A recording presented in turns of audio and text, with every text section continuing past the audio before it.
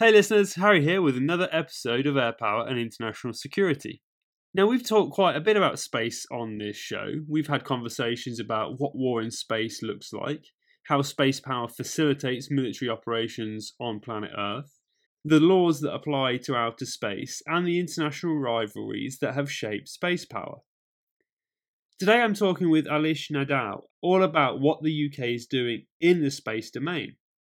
I'll be asking Aleix about the types of capabilities the UK has, how the UK armed forces are set up to organise space power, and what the future of UK space power might look like.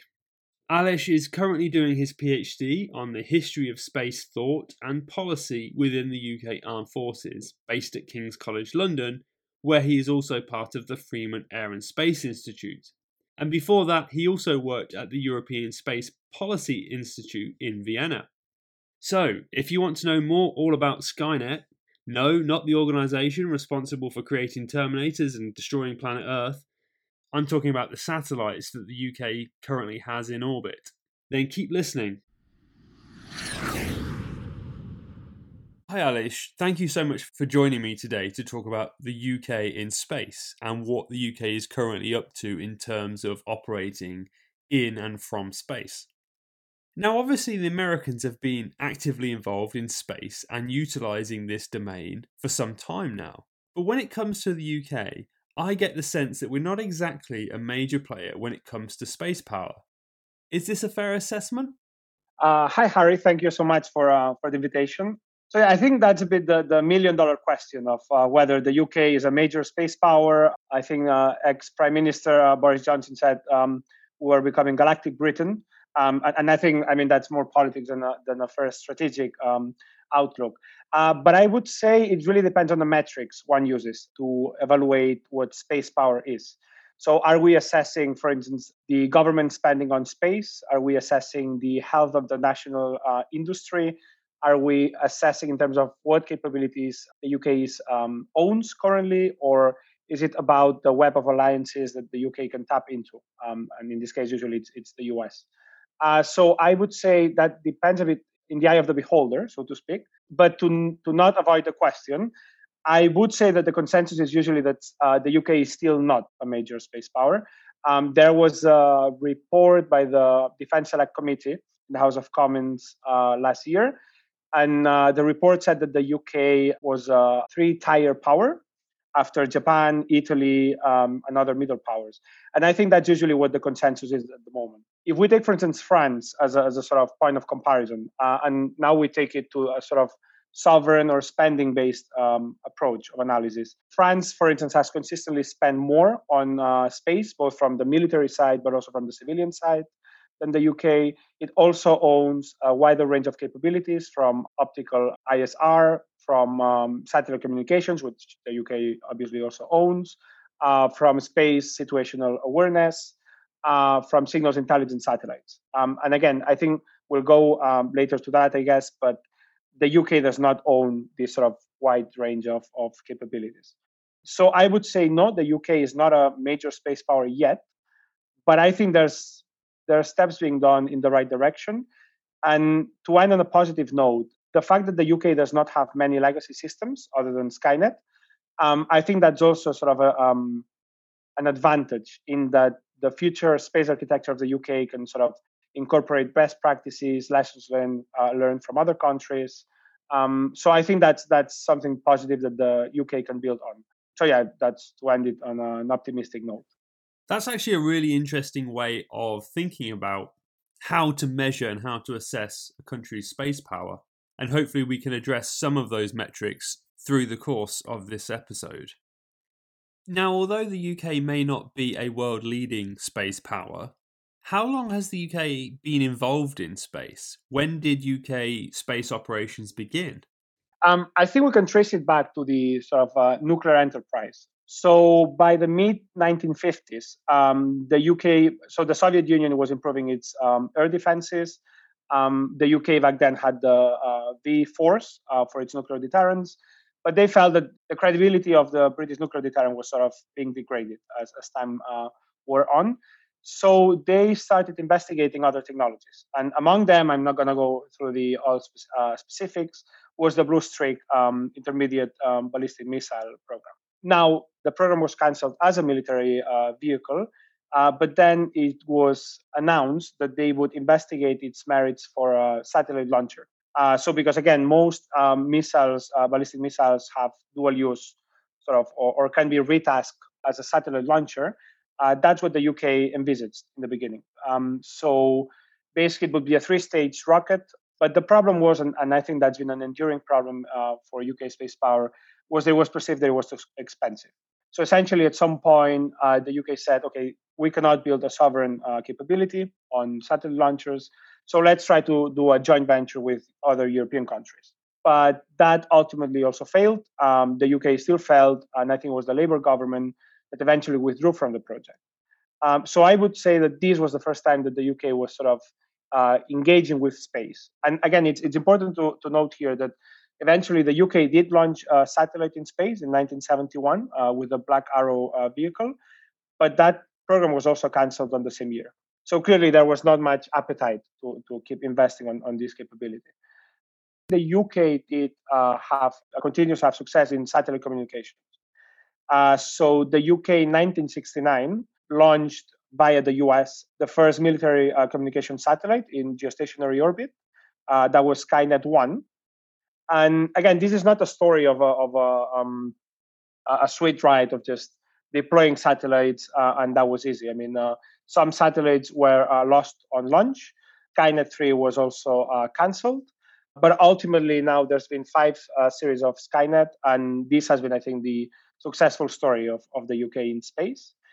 And then, arguably, you could say that in 1963, there was the ballistic missile early warning system in the RAF Filing base. And whereas, as the name indicates, it's not primarily tasked with space missions, it can be repurposed for space domain awareness. So we could argue that this is another capability that, even if it's ground-based, it's not in space, it does have a sort of space-related mission as well, even if it's not the primary one. So 1969 is usually the official date from which the UK established its footprint in space.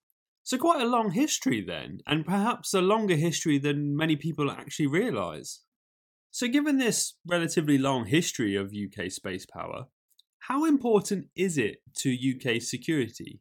The reason I ask is because the majority of threats that the UK faces, as outlined in the integrated review and the subsequent refresh, are mostly related to things like terrorism, cyber activity, organised crime, and now we might add pandemics and economic crises, most of which aren't necessarily going to be prevented or mitigated by space power. So how important is space power to UK security? Yeah, and I would agree with you. I think some people think that the UK entered the space domain very recently, but again, it's been several decades now, and there was a lot of thinking going on about space in the MOD back in the 70s and the 80s. So clearly, the domain is not new for the UK. And I think so. In terms of the utility of space for the UK, I think there's been historically 2 turning points for the UK's engagement in space. I think the first one could be traced back to the Falkland War in 1982. And back then, it was mostly the Royal Navy. They understood the value of having satellite communications for its global power projection. So much so that after this war, there was a paper circulated in the MOD, in the Directorate of Naval Plans, where there was a discussion on whether it would be pertinent to have also a national space program for intelligence, surveillance, and reconnaissance to sort of complement the satellite communications program of Skynet. And it was interesting because there were some discussions within the Naval Directorate, and some said that the war suggested the US could not be relied upon to provide ISR in a timely manner. But ultimately, others within the same directorate said that's not a lesson that we want to draw from the war. So that program was also sort of cancelled or was not seen through. So I think from that point onwards, the Royal Navy understood the full value of space. So I would identify this as a turning point. And then the 1991 Gulf War is, I think, the watershed moment for the Royal Air Force and the British Army. Again, it's been many times called the first space war for the contribution that ISR GPS, satellite communications had in the war. And I think it's then when the Royal, the RAF and the Army say, okay, space is critical. And it's a sort of force multiplier. So that's the point. Since then, I think, again, with the emergence of out of area operations in the early 2000s, space becomes ever more important. And if we fast forward to the present, there's the multi domain integration agenda with the 5 operational domains, including space. And it's been, again, officially acknowledged time and again these past few years that space plays a critical role in enabling the other domains, in achieving informational advantage. So yeah, I think the UK would not be able now to operate without satellites, whether it's British satellites or US satellites or commercial satellites. And again, if anything, the war in Ukraine has provided further evidence of the space contribution to the war effort. So yeah, I would say it's just to sum up this bit, I would say, yeah, it's very relevant, it's critical, and I think the question is not whether space is relevant or but whether it's so relevant that the UK needs to own the capabilities, right? I think that's the current debate. Given how relevant space power is to UK military operations and therefore security, does the UK have a clear space strategy? Yes. The most recent strategy, you have the National Space Strategy that was published in 2021. And then this is cross-government, right? So it's a sort of national vision of space and try to provide coherence across the different ministries. But then more important for space power is the Defense Space Strategy that was released on the 1st of February 2022. So yeah, I think that's the main document. I don't want to go into much detail on the strategy, but I think there are 3 important elements to consider. The first one is that it, again, sort of echoes the old collaborate access of the integrated review. The UK acknowledges that without the commercial sector or key allies, including the US, but also the other 5 ICE countries and Germany and France, the UK needs them to sort of maximize or capitalize on space power. And then it was announced that there would be a defense space portfolio, but it's essentially announcing the investments in the next 10 years, so up to 2030, 2031. So that was very important because that also signals to the industry what's the interest of the UK the next 10 years on space from a defense perspective. And then the third takeaway, which I think it was mentioned in passing, but I think it has potential. It's that it was suggested that the upcoming Skynet Series 6 fleet could incorporate what it's called secondary payloads or hosted payloads. So again, the payloads are basically what it's to accomplish the mission, right? So a payload could be, for instance, an optical sensor. And for a country like the UK, that it's a middle spacefaring nation, it might be too expensive to develop both the satellite bus and the satellite payloads and deploy them into space. But if we already have, for instance, Skynet, you might want to use a secondary payloads for Earth observation or for other functions, even space domain awareness. And this is not the first time that this was suggested. The third series of Skynet, which eventually was cancelled, there was the idea to incorporate a payload, an infrared sensor, to detect nuclear explosions on Earth. Eventually, again, the satellite was scrapped, but I think it's interesting. It's an interesting concept, and I'm hoping we see this in the future in either Skynet or in other British satellites. So beyond the defense space strategy, you have the UK Space Command capability management plan. It's been only published once, and essentially it's a bit the plan of investment in the next 5-year window and 10-year window. So far, it's mostly ISR and SATCOMs and space domain awareness, but I'm hoping that there will be an emphasis on other capabilities as well. And this is an iterative process, right? So periodically, the Space Command will update these capability plans, and I think that's a good idea in terms of, if needs change or threats change, the UK is flexible enough to invest in other capabilities. And finally, you have the space power doctrine, which traditionally, since 2009, it was published alongside the air power doctrine, first within the RAF and then as a joint publication with the other services. But to be fair, it was not very well sort of developed. I think it was more of a box-ticking exercise. But with the 2022 doctrine, it's independent from air power. It's still joined with the 3 services. But I think it's quite interesting. And again, there's a lot to unpack there. But perhaps the important element is the four roles of UK space power envisaged in the doctrine. So you have space support to operations, which would essentially be how space can support military operations on Earth. You have space control, and then you have space service support, and that would be, for instance, for launching operations. And then you also have space domain awareness. So these are the four roles that the UK considers for space. And I think with these documents, there's quite a comprehensive overview of what the UK is thinking at the moment. So yeah, and this has all been published in the past 2 or 3 years. I get the impression that the UK's space strategy is actually quite realistic.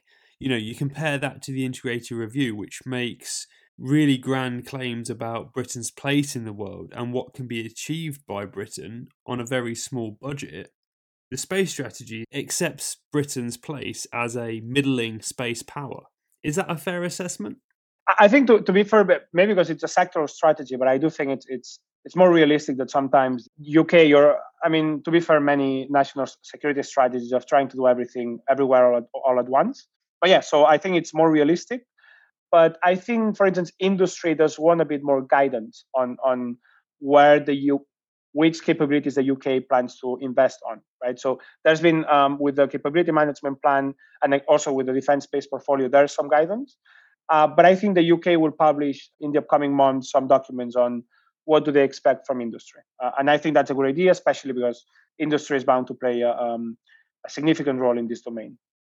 Absolutely. And I'm sure we'll talk more about the importance of industry and commercial firms in space. But now that you've set out what UK space strategy looks like, I wondered if I could just pull on a theme that you discussed there, which is that space power doctrine has now been separated from air power doctrine. And this leads me to the question, well, how is UK space power organised? How is the UK military set up to run and operate space power? We have Space Command, which is tri-service, right? Which reinforces that need to separate air and space power doctrine. Yes, indeed. So I would say, the Space Command would be the sort of highlight of how space power is sort of channeled and maximized in the UK. So the UK Space Command was stood up, I think, 2021. And it's, as you said, it's a joint command. So it's staffed with Royal Navy, RAF, and Army officers. But again, the headquarters are in High Wycombe, right, which is an RAF base. And it's where the National Space Operations Center was or still is. And then now the Space Command has also taken over the RAF Fylingdales operational control, which is where the ballistic missile early warning system is. So I would say that its primary mission, as it stands now, is to provide space domain awareness and to basically understand what's going on in space.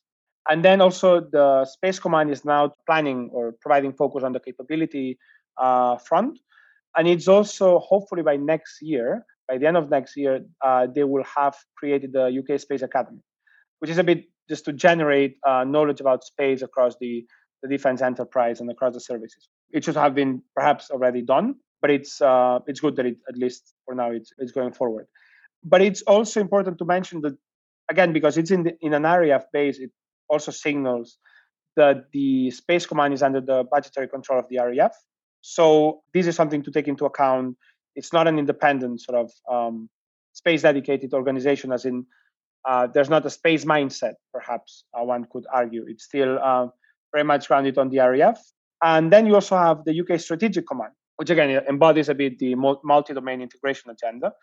And the UK Strategic Command now manages the contract with Airbus, which operates the Skynet 4 and 5 series. So in terms of providing support to military operations on Earth, it's still UK Strategic Command that does this. It's expected that with the introduction of the Skynet 6 fleet, then it will be Space Command taking over. But for now, the Skynet is under the purview of UK Stratcom. And then you also have, I think, the Space Directorate at the MOD. It's of recent creation, and it's basically tasked with formulating space policy and space strategy. But it also deals with international collaboration and partnerships. And I think, for instance, so here there's liaise with the Combined Space Operations Initiative, which is the primary alliance of the UK in space, and it's the Five Eyes plus France and Germany. So here the Space Directorate plays a big role. Of course, you also have civilian bodies like the UK Space Agency. You also have the National Space Board, which is sort of cross-government organization. But I would argue here that the the footprint of defense is quite small, right? I mean, the MOD is the only ministry, of course, tasked with defense, but then you have many other ministries that have an interest or a stake on space and are not defense oriented. So I would say, in terms of numbers, it's sort of a minority. I think the National Space Board is mostly civilian and scientific and industrial, not so much defense oriented. But again, that might change in the future as well. So these would be sort of the main organizations: Space Command, Strategic Command, and Space Directorate. So now that we've covered the conceptual elements and the organisational structure of UK space power, I wonder if you could tell us more about the specific assets and activities of the UK in space. You've obviously referenced Skynet now a couple of times, so you've given us a bit of a hint as to what the UK is up to. But how many series of Skynet are still active, and what sorts of activities are they engaged in? Yeah, so again, if we take a sovereign approach, right, of the capabilities that the UK government has at its disposal and owns, Skynet is the jewel of the crown. Again, as mentioned before, the first Skynet satellite was launched in 1969. It was manufactured and launched by the US. So it would not be until Skynet 2 that it was manufactured by the UK, in the UK. Then again, the Skynet 3 was cancelled. Essentially, the rationale was there was the withdrawal from the East of Suez. The main theater of operations became Europe. So it was deemed that there was no need for global coverage. And I think probably we'll touch upon the relationship with the US later on. But I think here the US played a role in the cancellation of Skynet indirectly, Skynet 3, very indirectly. And now you have Skynet 4. It's important to remember that the first series of Skynet were mostly funded by the Royal Navy, which again goes back to the idea that the Royal Navy was the sort of the champion of space among the services, at least until the end of the Cold War. But the Royal Air Force operated the first series of Skynets. And I'm not sure I'm going to pronounce this right, but that was in the RAF base of Oak Hangar. So the Skynet fleet was operated by the RAF. But if we fast forward a bit with the introduction of Skynet 5, the UK introduced what it's called a private finance initiative. So the control of the Skynet fleet was delegated, so to speak, to Airbus Defence and Space. So since then, both the Skynet 5 and the Skynet 4 before that are being operated by a private company. So the RAF is not operating anymore the Skynet fleet. And I think the same will happen with Skynet 6. Some contracts have not been awarded yet, so we'll have to see. So that would be Skynet, and the functions is mostly strategic and tactical level communication. So initially, the first batch of Skynet was mostly strategic communication. So from the UK to the overseas military bases, fixed communications. But then with the introduction, I think, of Skynet 4, you have tactical level communication. So essentially mobile terminals, mostly for the Royal Navy. And now it serves at the tactical level and at the strategic level. But it also serves the NATO allies and other countries, right? So the UK, through Skynet, has provided bandwidth to other allies in NATO with different frameworks.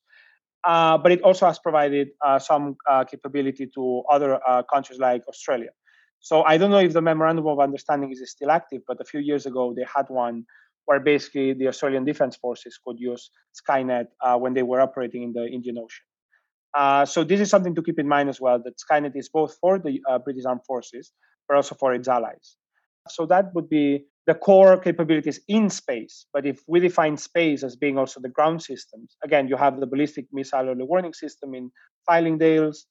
Again, this is not a dedicated SDA sensor, right? Its primary task it's again ballistic early warning, but it can be repurposed and retasked to monitor space. And it has traditionally been part of the space surveillance network of the US. So it has been of value to the US as well, the base at Fylingdales. And then if we take a more flexible approach to what constitutes a British capability, you have the OneWeb low Earth orbit constellation, satellite communications constellation. The UK government has a stake on the company. I think it's around 20%. But I think that OneWeb is actually quite interesting because there's a debate now on whether the UK government currently has a golden share. So that means that it has some strategic control over OneWeb, so it can use OneWeb for defense purposes as well. But the future is not so clear because I think here there's a tension between a value for money approach. So the idea is if the UK, or the argument goes, if the UK abdicates its golden share, then potentially OneWeb would compete for contracts in the European Union, especially now with the new IRIS constellation envisaged by the European Commission. But if it does so, then it forgoes the sort of sovereign control over the OneWeb constellation. So I think it will be interesting in the future to see how this develops and whether sort of the national security concerns are prioritized over industrial or economic concerns or not. So OneWeb it's an interesting case, and I would say these are the sort of the overview of British capabilities at the moment. Do you know, I never realised that the Royal Navy were the ones that took the lead in arguing for UK space power.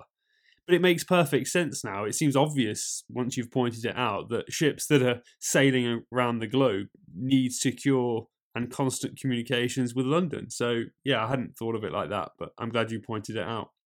I find this relationship between the MOD or the UK and Airbus, who operate Skynet, fascinating. How does that work? How are they operated by the military on a day-to-day basis? Do they have to speak to Airbus to see if they can utilize these satellites? I mean, what does this contractual relationship mean for day-to-day operations? The UK has full access to the Skynet constellation, right? So in practice, it's as though the UK was controlling the constellation. I think this was done mostly because PFIs have, on paper, have proven cheaper. But the idea is that Airbus provides this service, guaranteed service, to British Armed Forces. And if there's any spare capacity, then it can sort of supply bandwidth to British allied countries, but also other entities. So the UK, in practice, has can have access to the Skynet constellation anytime it wants. And again, for the next Skynet, there was a contract awarded to Babcock recently on the ground management of Skynet. So we might be seeing actually the Airbus transferring operational control to Babcock, I think in a couple of years, if I'm not mistaken. So yeah, for all purposes, the UK retains sovereign control over the constellation. It has proved to be quite an effective tool, I would say. Now, this at first glance might seem odd that the UK is basically contracting out a key and vital strategic asset, right? But I guess this is about making space power more affordable. You mentioned that bandwidth can be supplied to allies and partners. Do they pay for this privilege? Is this a way of funding UK space power? Yes, indeed. So I think the idea is, of course, affordability. Usually, there's different mechanisms through which you can access space services, right? So you can build it yourself, manufacture it yourself, and then have operational control. You can collaborate with allies. You can have a long lease, commercial long lease with the company, or you can have it ad hoc as well, on demand. But what's interesting is that this sort of private finance initiative was sort of an innovation, at least in space, on how a commercial entity or private industry can cooperate with the national government. So I think that's another. It's been sort of an innovation, I think, in managing space services that the UK had done back in, I think, 2007. That's when the PFI came into effect. So yeah, I would say that the fact that they will continue to do so with the new batch of Skynet, of the Skynet family, I think shows that the UK is overall quite happy with the results that it has provided. Indeed. Now, earlier on, you mentioned that one of the ways we could assess UK space power was through looking at the relationships that the UK has with major space powers. Most notably, presumably, is the US. So how reliant is the UK on US space power for military operations or for other activities that might be facilitated by space power? So I think if we take sovereign satellite communications as being sort of one of the pillars of UK space power, the other pillar is its special relationship with the US. So historically, I would say the UK, every time it has found itself sort of in a budgetary straitjacket, it has resorted to the US for access on ISR, but also space domain awareness, GPS. So that how it has played out historically. So the UK, there might be a proposal to do a national space program. It's deemed too expensive, or maybe not of strategic interest at that time. And then they say, okay, we might as well access US capabilities instead. And so let me put you an example. In the 80s, Margaret Thatcher, during her government, there was the option to have a space program on signals intelligence. So that was the project was called Zircon. And the idea was that, they would deploy at least a satellite for signals intelligence to intercept communications. And eventually it was scrapped because it was considered too expensive. And the rationale was we can rely on the US and its spy satellites for this. And this has been an ongoing pattern. And I've read some documents of the MOD from the 80s and the 70s. And again, when I was talking about space program for ISR after the Falklands War, you do see some pushback from certain quarters of the MOD saying we don't need ISR because we have the US, right? So that, I think that's how it has played out. So I would argue that this alliance, in practice, it has unquestionably positive net result, but it can be a double-edged sword. So on one hand, you are offered this range of capabilities and services that the UK would not be able to afford by virtue of it being a middle power in space. And again, it has been proven very, very useful in the Operation Corporate. The US retasked its spy satellites to intercept communications of the Argentinian military forces, and that was very useful for the Royal Navy. So clearly, I'm not suggesting that the UK should sort of decouple from the US in any way. But on the other hand, I think that over-reliance on the US has been identified by some experts as being an obstacle preventing the UK from building its profile in space. So by implication, looking at the future, I would say the US will, of course, remain the chief ally for the UK in space. Again, they've signed enhanced space cooperation agreements to deepen cooperation in space. They are part of the Combined Space Operations Initiative. So clearly, that's how it's going to play out. But I would argue there needs to be deeper cooperation with other allies. So UK Space Command has recently signed agreements with South Korea and Japan. But as far as I know, they are basically on personnel exchange, information sharing, and training. And I would like to see more agreements on joint capability development, right? So to not put all the eggs in one basket, in this case, the US, I think the UK could perhaps build upon GCAP or even the second pillar of the AUKUS deal and try to cooperate on capabilities with Australia, Japan, and also European countries. So, I would say the US has been essential and it will remain so, but I think the UK has to diversify a bit its alliances in space. What does the future of UK space power look like then? You've given some ideas there about how the UK could work with more allies and partners to share the financial burden of new and additional capabilities. But what is the UK doing? What steps is it taking right now to enhance UK space power and to augment its capabilities in that particular domain? Yeah, so there are some planned capabilities. As I mentioned before, there's the defense space portfolio. So by 2025, the UK should launch Skynet 6A. This has already been awarded to Airbus Defence and Space. And then there's 4 more satellites planned from, I think, 2026 to 2041. So it's a long time scale. And these contracts have not been awarded yet. And this will be the Skynet 6 series. So, of course, this is a big chunk of the investments on space in the upcoming years. And then, interestingly, you'll have what it's called the Starry program, which will be an ISR constellation, the first sovereign constellation for the UK. And I'm expecting that there will be optical as well as synthetic aperture radar sensors in this constellation, which are also called sort of an all-weather capability sensors in the case of radar. And so probably in the next couple of years, we are going to see some demonstration satellites being deployed in space to test the design of the Starry architecture. But on top of that, and I think if you have a closer look to that, both the Skynet and the ISR, it's basically fulfills the role of space support to operations, right? So it's basically space looking down on Earth. And I think in the future, it would be interesting to see an emphasis on space control. Again, this is something that is envisaged in the space power doctrine of the UK, both offensive space control and defensive space control. So I think that's an emphasis that it's missing. But as the UK fields a higher number of satellites, I would assume that there will be a shift to the theme of protect and defend. And again, maybe these capabilities are being discussed now in a classified manner. So, of course, we don't know the full extent of what's going on behind the scenes. But I would hope that there will be higher investment on space control.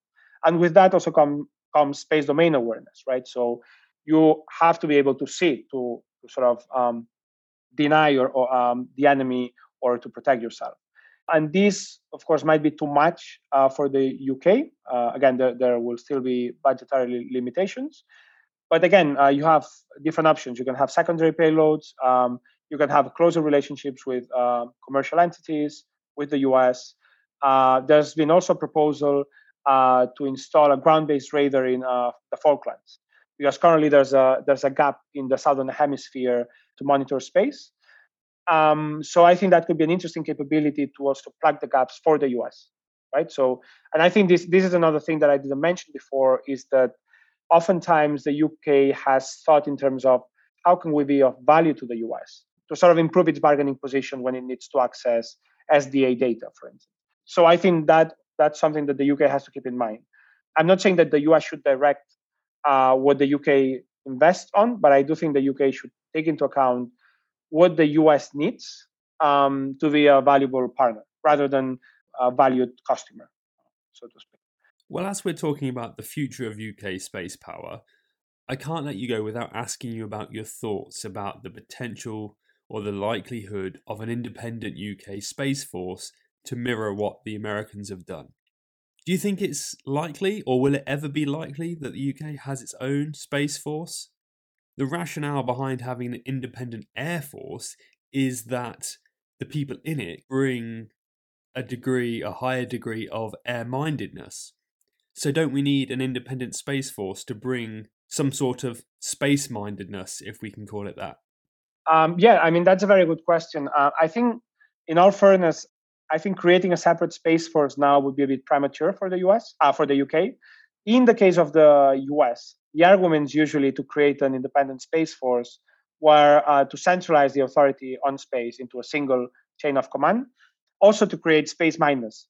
The argument goes, if you have the Air Force taking care of space, there might be a competition between investing on space capabilities and air capabilities, right? And the idea is that if it's the Air Force, for example, they will prioritize their domain-centric capabilities, right? So that was another argument for the Space Force. And the other argument, of course, would be to sort of create a space-centric workforce.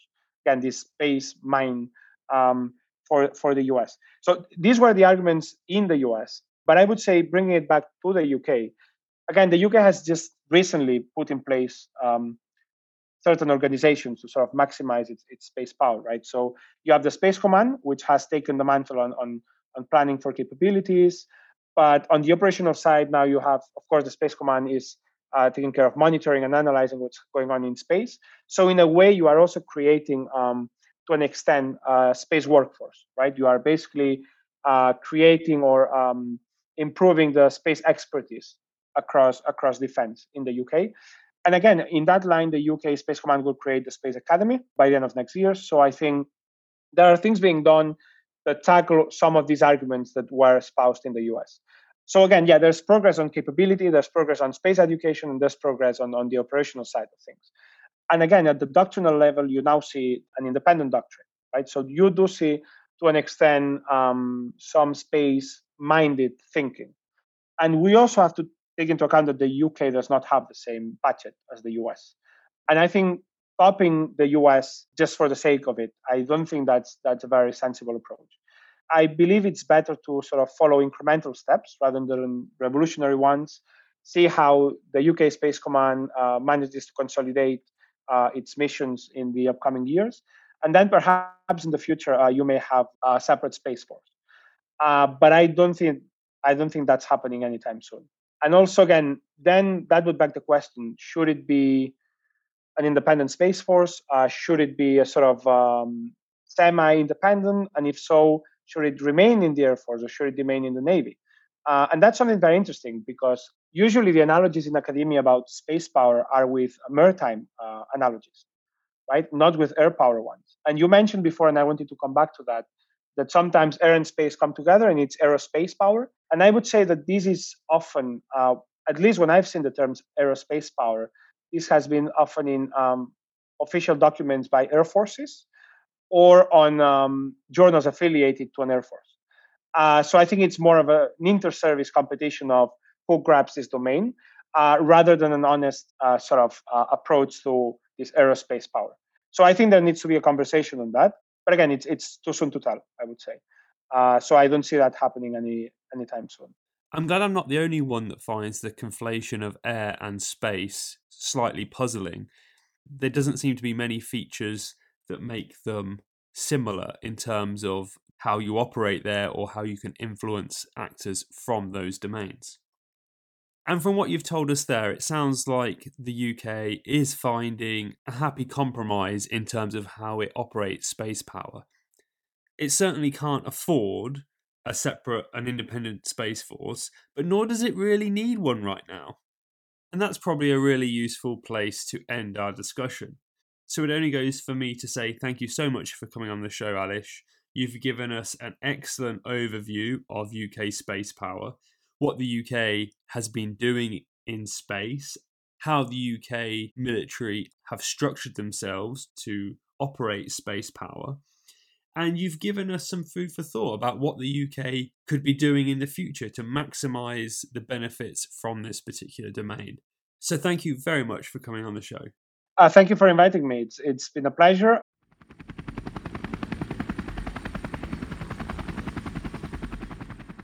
What a great episode and what a wonderful guest. Aleix has clarified quite a lot there about the UK space power and the relationships with key allies and partners that are so crucial in this very expensive endeavour.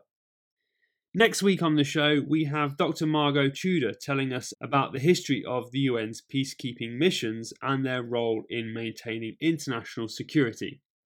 Thank you for listening. See you next time.